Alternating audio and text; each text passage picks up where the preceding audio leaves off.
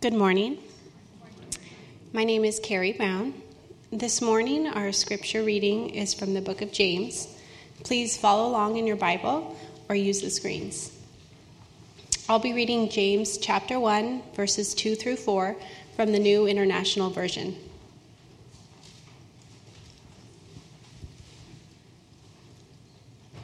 Consider it pure joy, my brothers and sisters, whenever you face trials of many kinds, because you know that the testing of your faith produces perseverance. Let perseverance finish its work, so that you may be mature and complete, not lacking anything. The word of the Lord.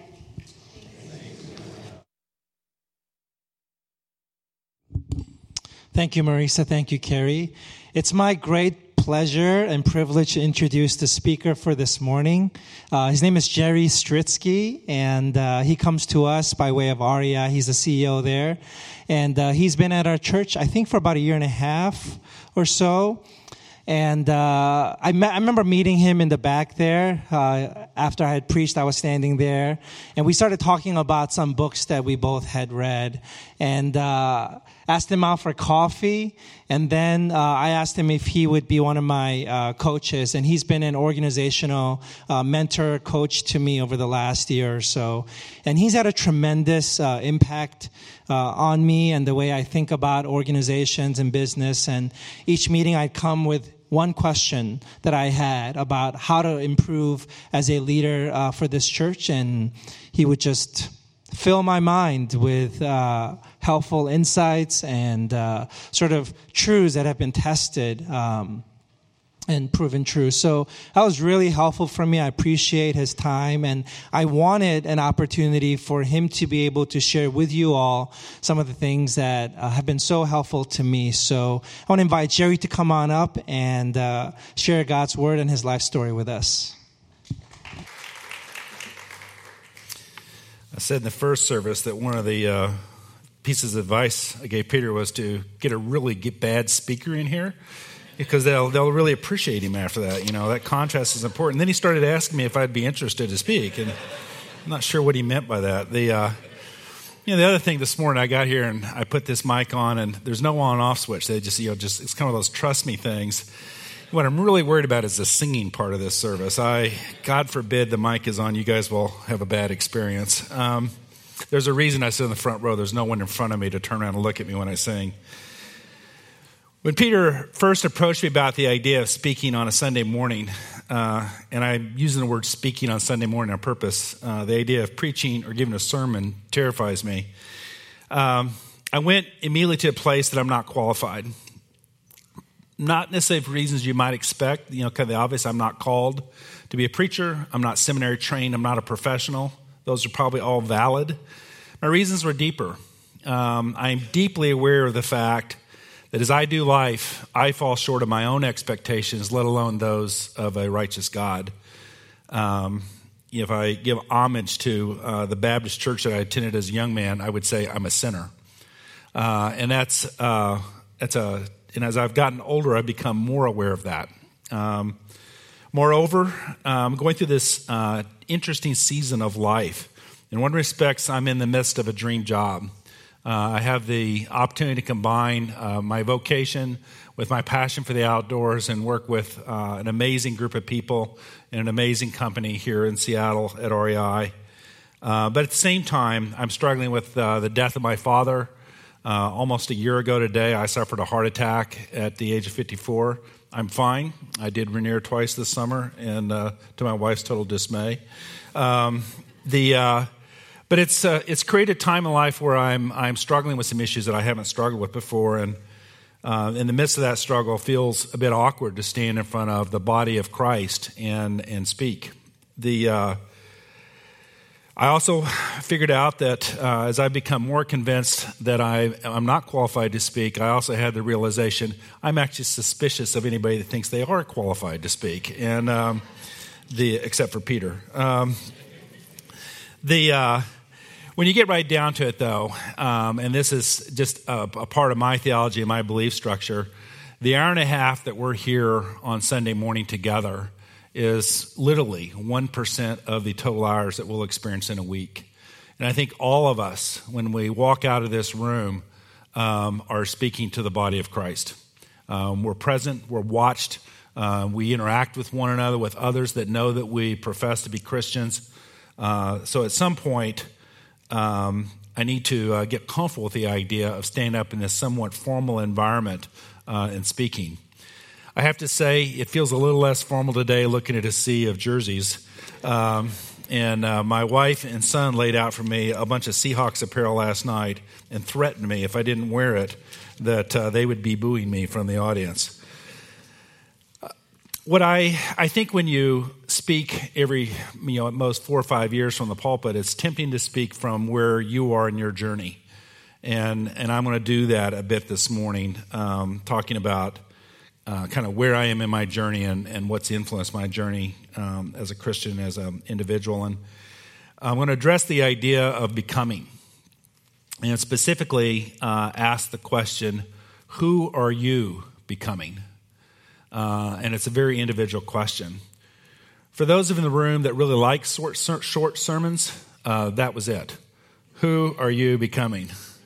If I move that into a statement and a more declarative position, I believe we are all in the process of becoming. I don't think we all manage it. I don't think we're all deliberate about it, but you are in the process of becoming something. It's not about who you were. Once you think about it a minute, we just did introductions, and when you meet people, whether it's on the street or in the church, how often do you hear about what somebody was? It's not about what you are. It's not what you were. It's not what you are. It is what you are becoming. I actually believe it is the most important question. It's not what we tend to focus on. I can't affect what I was. What I am, it is a reality today. What I'm becoming is within my control. I believe the vast majority of people never ask or consider the idea of what am I becoming.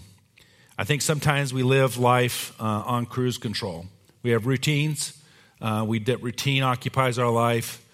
We do it, and we do it again the following day, the following week. If you have children, you live a life ruled by the tyranny of the urgent. There's just that constant pressure, that next thing, that next challenge that you have to step up to. And I do believe that for some people, they see themselves as have arrived. Their life is done. I had the opportunity to meet John Glenn and spend half a day with him when he was 85. He's currently 93. And when I sat with him, and I'm not going to assume everybody in the room knows who John Glenn is, he was a test pilot, one of the first test pilots as the NASA was formed, the first American to orbit Earth, and he went back into space when he was 77. So when I sat with him in Ohio when he was 85 and spent half a day with him, amazingly sharp, amazingly present, very articulate guy, and he looked good. And so I said, what do you do? How do you do that? What's your life like? And he described for me, and was very quick to do it. He's very intentional about how he lives his life, how he's up at 6 a.m, and that he has a quick bite, and he spends 2 hours with a personal trainer. And, very deliberate about the physical part of his life. Showers, cleans, eats a little more breakfast, and then he spends the next 3 hours working. And he has projects he's literally being paid to do by NASA, by universities. He's writing papers. He's taking positions on legislative and national and world issues. And he's literally working and delivering content at the age of 85. Takes another break, eat lunch, takes a nap, which I really love to put in the middle of my day. And then from that nap, he then steps up and he really starts to consume information about what's going on in the world, what's going on in the vocations that he's interested in, what are the advances in science, and how does that impact the world. And for literally a period of hours is taking information in. And then on the back of that, he puts a reach out and connect, where he makes phone calls, connects to friends, maintains relationships, and literally, kind of has that social aspect of connecting with people, followed by a meal, followed with a little bit of downtime, and then to bed early and doing that kind of same discipline. He also travels. It's about 20% of his time is spent on the road, speaking, interacting with people, talking to people. And as I thought about his life, and as I engaged with him, how did you get there? Did you always do that? When did you arrive at that? He was very deliberate as he started stepping out of Congress and stepping into a more of a retirement mode about who he wanted to be, how he wanted to be physically, how he wanted to be mentally, how he wanted to be from a relationship standpoint. And I have to say that I was phenomenally impressed by that. This question of who you want to be, I think, is more obvious at certain life stages. I think it starts to come on the radar screen when you're in high school. And suddenly you realize that you have the ability to determine how you are perceived, how you show up, what do you choose to devote yourself? What is important? Are you going to stand for something? What do you do when peer pressure comes into play? College, I think, is a particularly poignant time. I read a stat, and Peter could probably give us a more accurate one, that a huge percentage of decisions to follow Christ are made in that college timeline. And I think college is a classic time of becoming. But I do think that when you approach that college time frame, and having had kids go through that, having worked with a lot of kids in that space, I actually think they perceive it as a time of independence, of breaking free, which is a little less profound view than asking the question, who am I to become? And then being deliberate about who they become rather than exercising their independence. But it doesn't stop there. Whether you're a young professional, whether you're a new spouse, whether you're a parent, what kind of a son or daughter are you as your parents grow older? What kind of a grandfather are you? What happens when you hit your prime? What happens when you step away from that work life and into a different stage? These stages of life present discrete, obvious questions about who are you becoming. But I think it's broader than that. And if you think about when you meet people and they want to get to know you, what do you share with them? Often it's about titles. It's about your work. It's about, it may be physical attributes. I'm a marathon runner, or I do this. I have this passion. These things interest me. Material things. It may be cognitive. It may be about education, expertise, your body of knowledge, or your body of experiences. I actually think who we are extends maybe even a more profound way into the areas that we don't talk about as much. Social. Who are our families? What's our relationship in the family? Who are our friends? What kind of a friend are we? What kind of a boss or coworker are you? Do you interact with your neighbors? That kind of social aspect of our lives. Emotionally, are you optimistic? Are you depressed? Are you an introvert, happy? Are you struggling? And then spiritually, are you committed? Are you casual? Are you an unbeliever? Do you kind of pretend that it's there, but it's on the side? All of these aspects are a reflection of who are you. And I believe as a people and as individuals, we're more deliberate about some of the more obvious ones, and we don't think about or choose to ignore maybe some of the more important ones. Often, if you think about where do I experience pain, it's in the areas that we don't talk about as much. I think it's important to give you some context. I'm going to talk a little bit about my journey.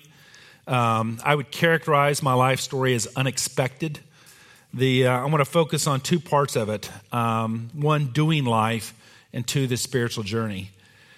I actually see them as incredibly integrated and affecting one another, but I think so often it's tempting for people we interact with and even the church to really think about them separately.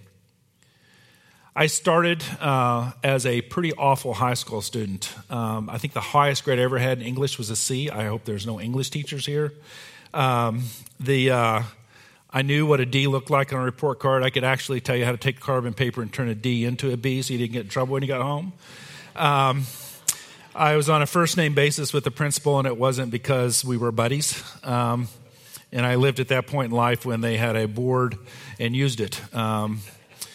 It was a matter of pride for me that I turned a B in physics to an A by agreeing to take 3 licks to get some points put back on my score in physics so I could get that A. That was after I had actually finished my last day of school as a senior in high school. So for those parents that have a kid that you're looking at and say, I don't think your grades are good enough to get in Harvard, there's hope.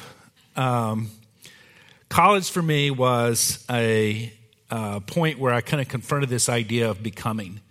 And I can't tell you why, but as I moved from high school to college, I made a deliberate decision to be somebody else and to show up very differently. I don't think it's a coincidence. As I moved into college, I started a spiritual journey as well. As a freshman, started attending church, really digging into the idea of what did this stuff about Christianity and church really mean? And then as a sophomore, 19 years old, gave my life to Christ and was baptized. As I stepped into college, I majored in biochemistry. My first year, I had a 3.9, which is kind of I actually made a B in English, the only B I made that year. Was a very deliberate act on my part. As I stepped into that second year, I decided to push even further. And for the first time in my life, I ran for a student government office. I joined a group of men in a living arrangement. It was a fraternity, but not like the kind of fraternity you might think. It was a good fraternity. At least I tried to explain it to my parents. My GPA dropped to 3.6, and my father's a German farmer. Work was really at the height of values and priorities. Strong disciplinarian. Asked to meet with me, and it was pretty formal. We did have a meeting at December in the middle of my sophomore year, and sat me down and said, you need to drop the fraternity. I want you to withdraw from the student government and focus on your grades. And I'll get to the Christian part of that in a second. And so I told Dad, I says, I'm not going to do those things. I'm at a point where I need to make my own decisions. And he says, well, I'm paying for your books and tuition and room and board. I said, Dad, it's your money. So to my surprise, he cut me off. And that was the last time I saw any financial support from my family. And I unfortunately had a little bit of that German in me as well. We didn't speak for the next 7 years. I would tell you that the other factor in there was my walk. So as I became a Christian, became baptized, I started asking questions. And I know that at 19, I didn't ask them in a very sensitive way or a very appropriate way, but I started asking questions of my family about what did we believe? Why had I never seen them pray? Were they Christians? And started pushing on that subject. And that was the other point of tension in my relationship with my family at the time. As I went through that crisis, because that was the only way that I could characterize it at the time, I never lost conviction of who I wanted to be, that I wanted and believed it was important for me to do these things that I had stepped off on, whether it was a walk with Christ or whether it was pursuing a position of leadership in a student government, or developing a network of relationships in a university context.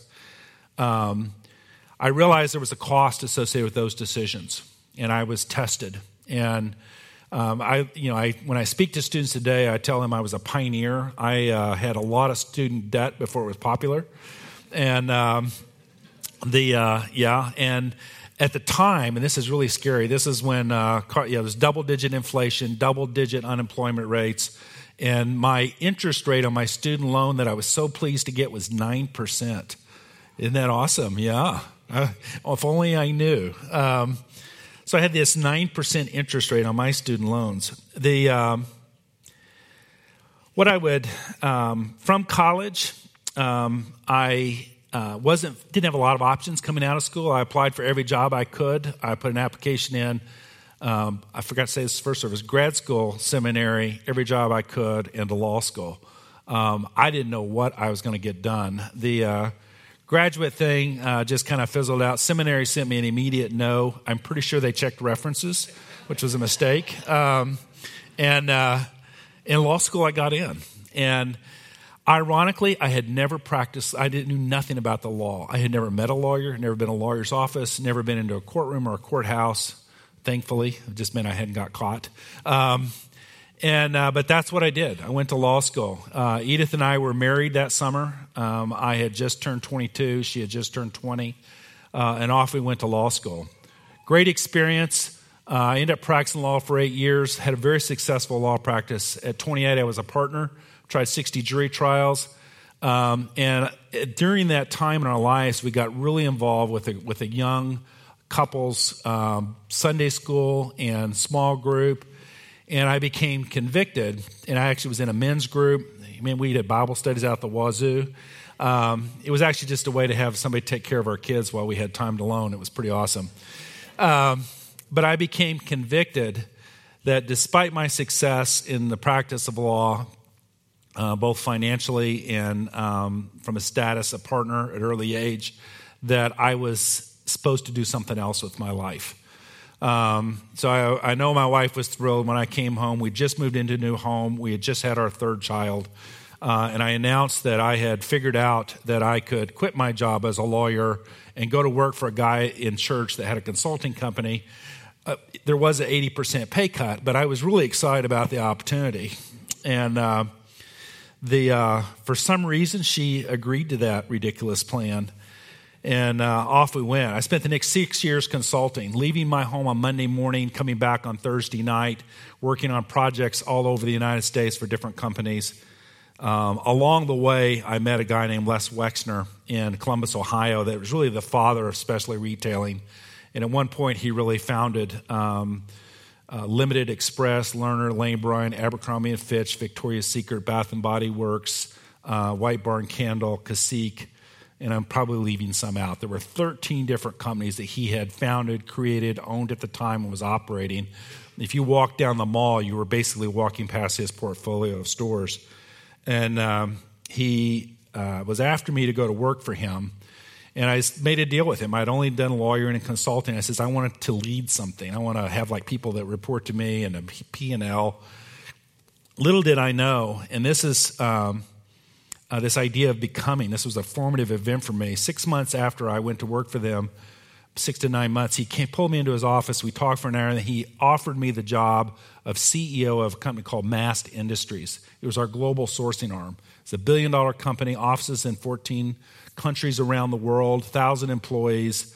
And I looked at him and I said, and I have a mouth that is not always under control. I say things and then say, ooh, I wish I had said that. So he offers me this job, and I said, Les, you do realize I'm not qualified, which isn't the best thing to do when you get an amazing job offer. So if you guys want some professional advice.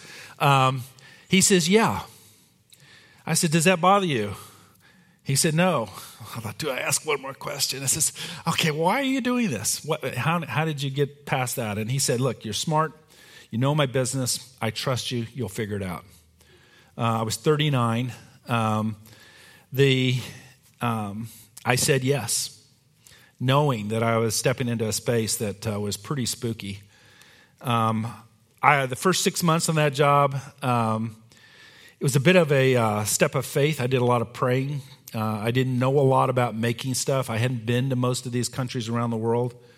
The first 6 months, I tried my best. I brought all my problem-solving consulting capabilities. And for those of you that have jobs and have worked with consultants, they pretty much don't have a clue what it means to really do work.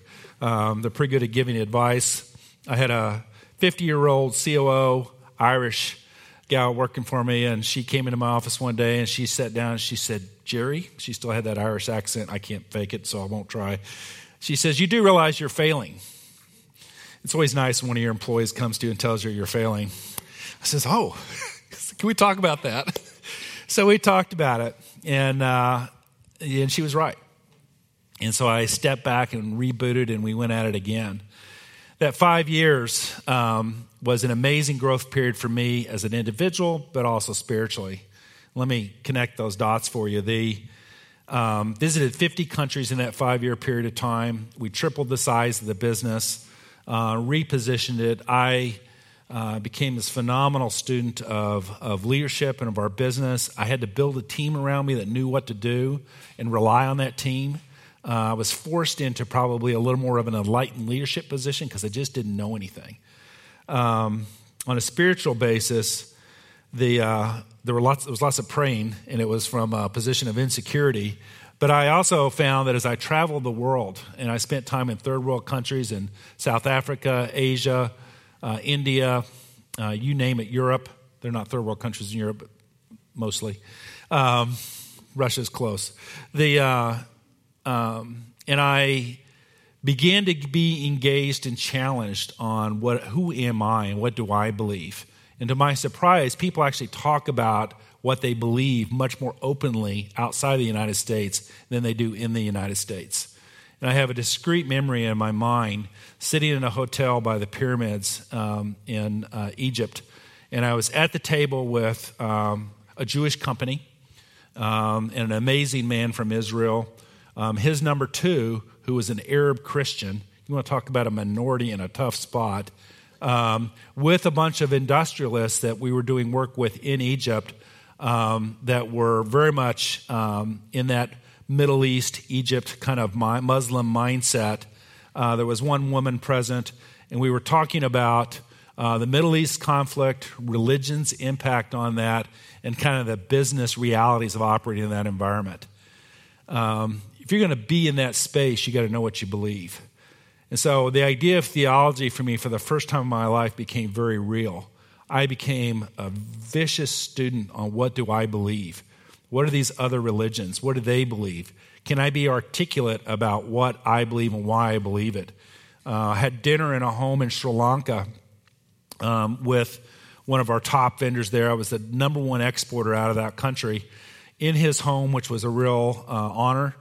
And his wife, he was Muslim, and we were good friends. His wife, who I had not met, we were at dinner early in the conversation. She looks at me and she says, "Why do Americans hate Muslims?" Great dinner conversation, right? So I really grew my muscles about what do I believe. And it occurred to me that for the first time in my life, I had to, as a Christian, and I've been a Christian for some time at this point, I had to become more articulate about what did I really believe and why did I believe it. Ironically, for me, as I have gotten older, the more I have learned, the more I've gotten exposure to, the more I am aware that I don't have the answers. And I see that people tend to go one of two directions.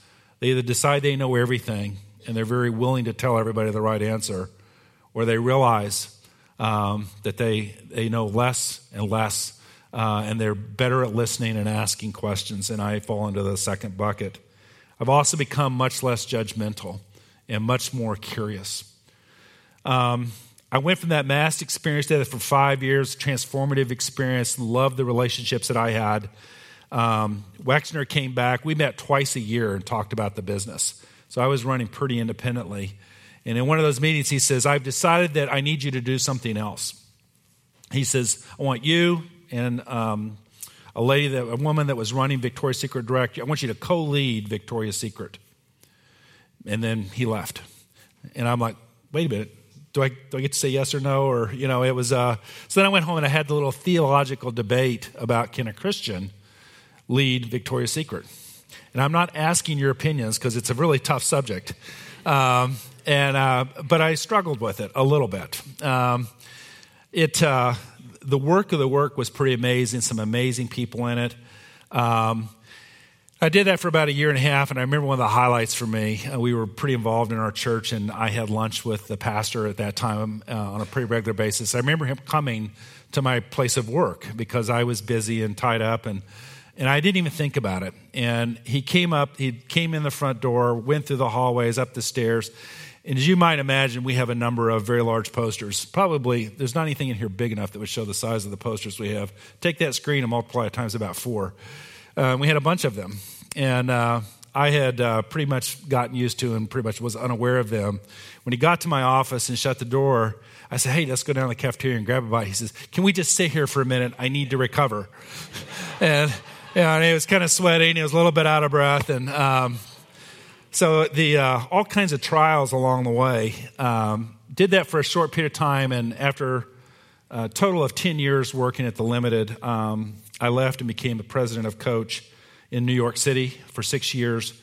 And then my last step was really to be here, where I had the chance to marry my vocation with my passion and join and step into the leadership role at REI.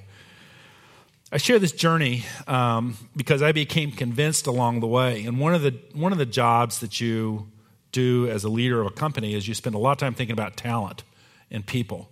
Not only the people that report to you today, where are they and what can they do? And will they get us as a team to next? But as you interview people and bring them into the organization, what are they going to be able to do? What are they going to be able to step up to? And I became convinced that the people that are very unclear about what are they becoming and what do they aspire to become are infinitely more effective and more likely to accomplish that and actually make a step forward and drive an organization forward. The other thing I learned is that on this journey, and it was just one of those surprising insights to me, my early days with the Bible was really looking almost as a historical document and reading these stories and trying to understand what did that mean. You know, what did this thing that happened so long ago really mean to my life today? And what I came to believe is that one of the most central themes of the Bible is this idea of what are you becoming?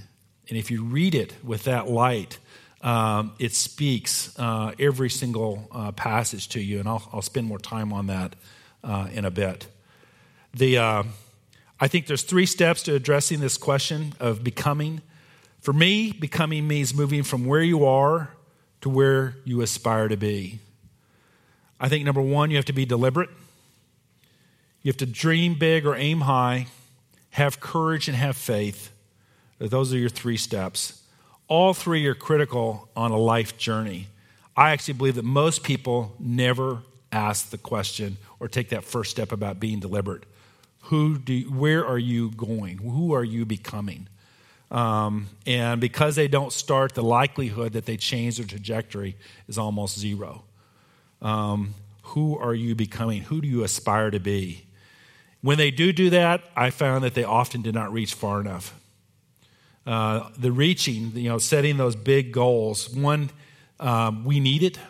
And 2, it's only in stretching yourself that you discover what you can do.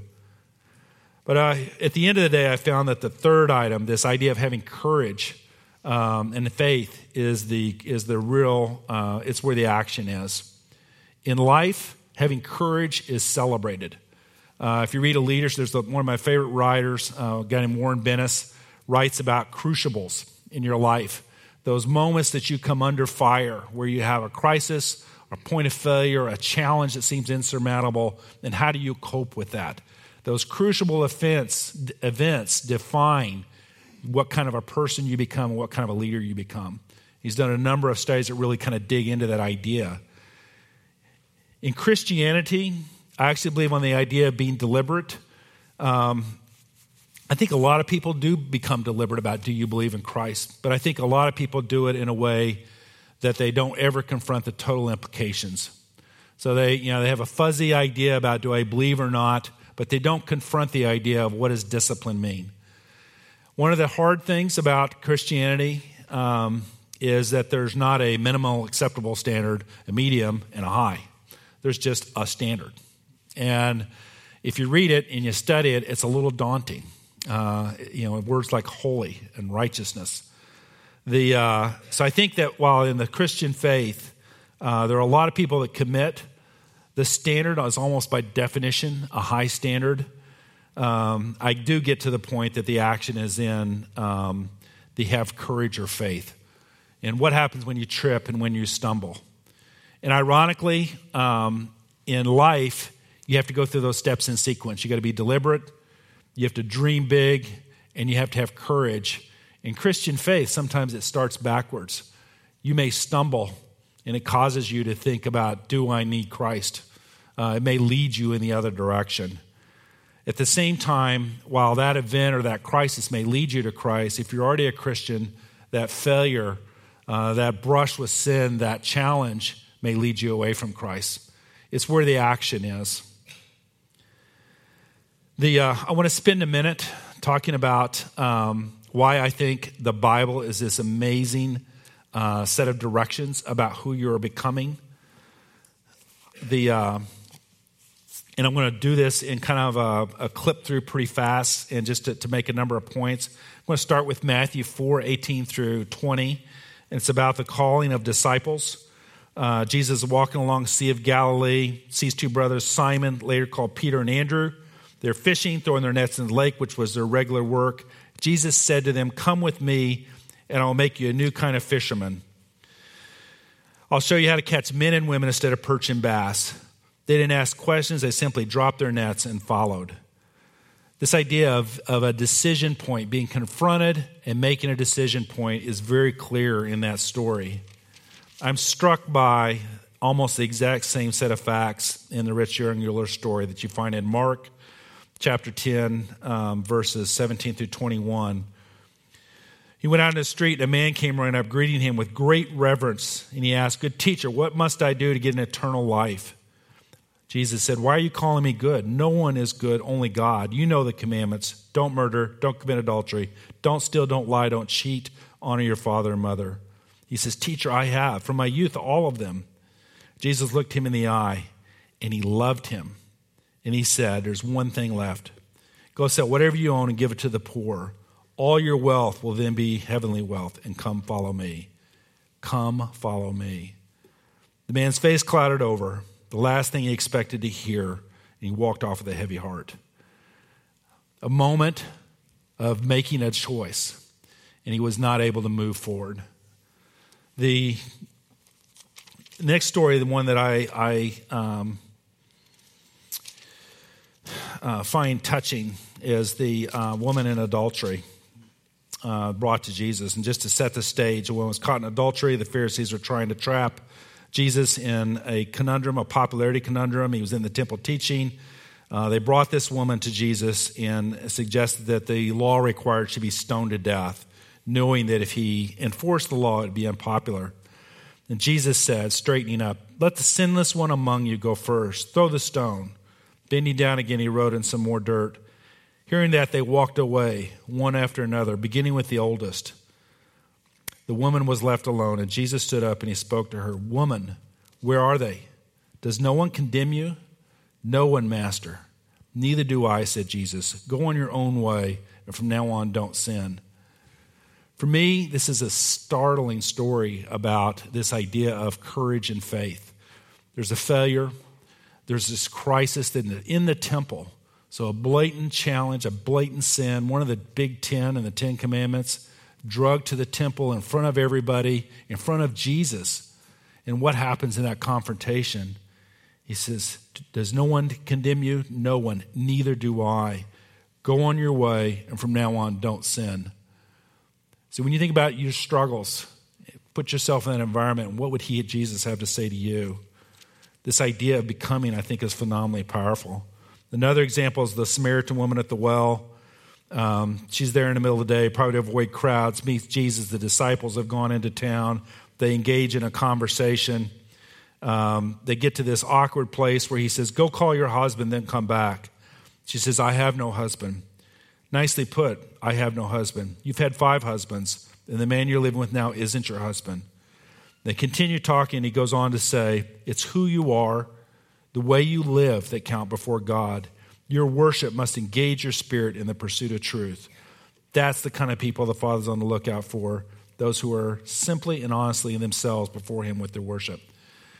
This idea, as they read the Bible, this idea about what it means to become, in spite of our circumstances or where we are in the journey, I think is phenomenally powerful.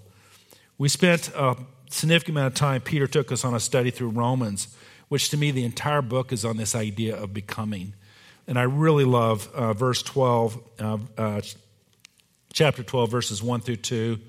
So here's what I want you to do, God helping you. Take your everyday life, your ordinary life, your sleeping, eating, going to work, walking around life, and place it before God as an offering. And then the scripture that was read as we started in James, this idea of confronting trials and overcoming it.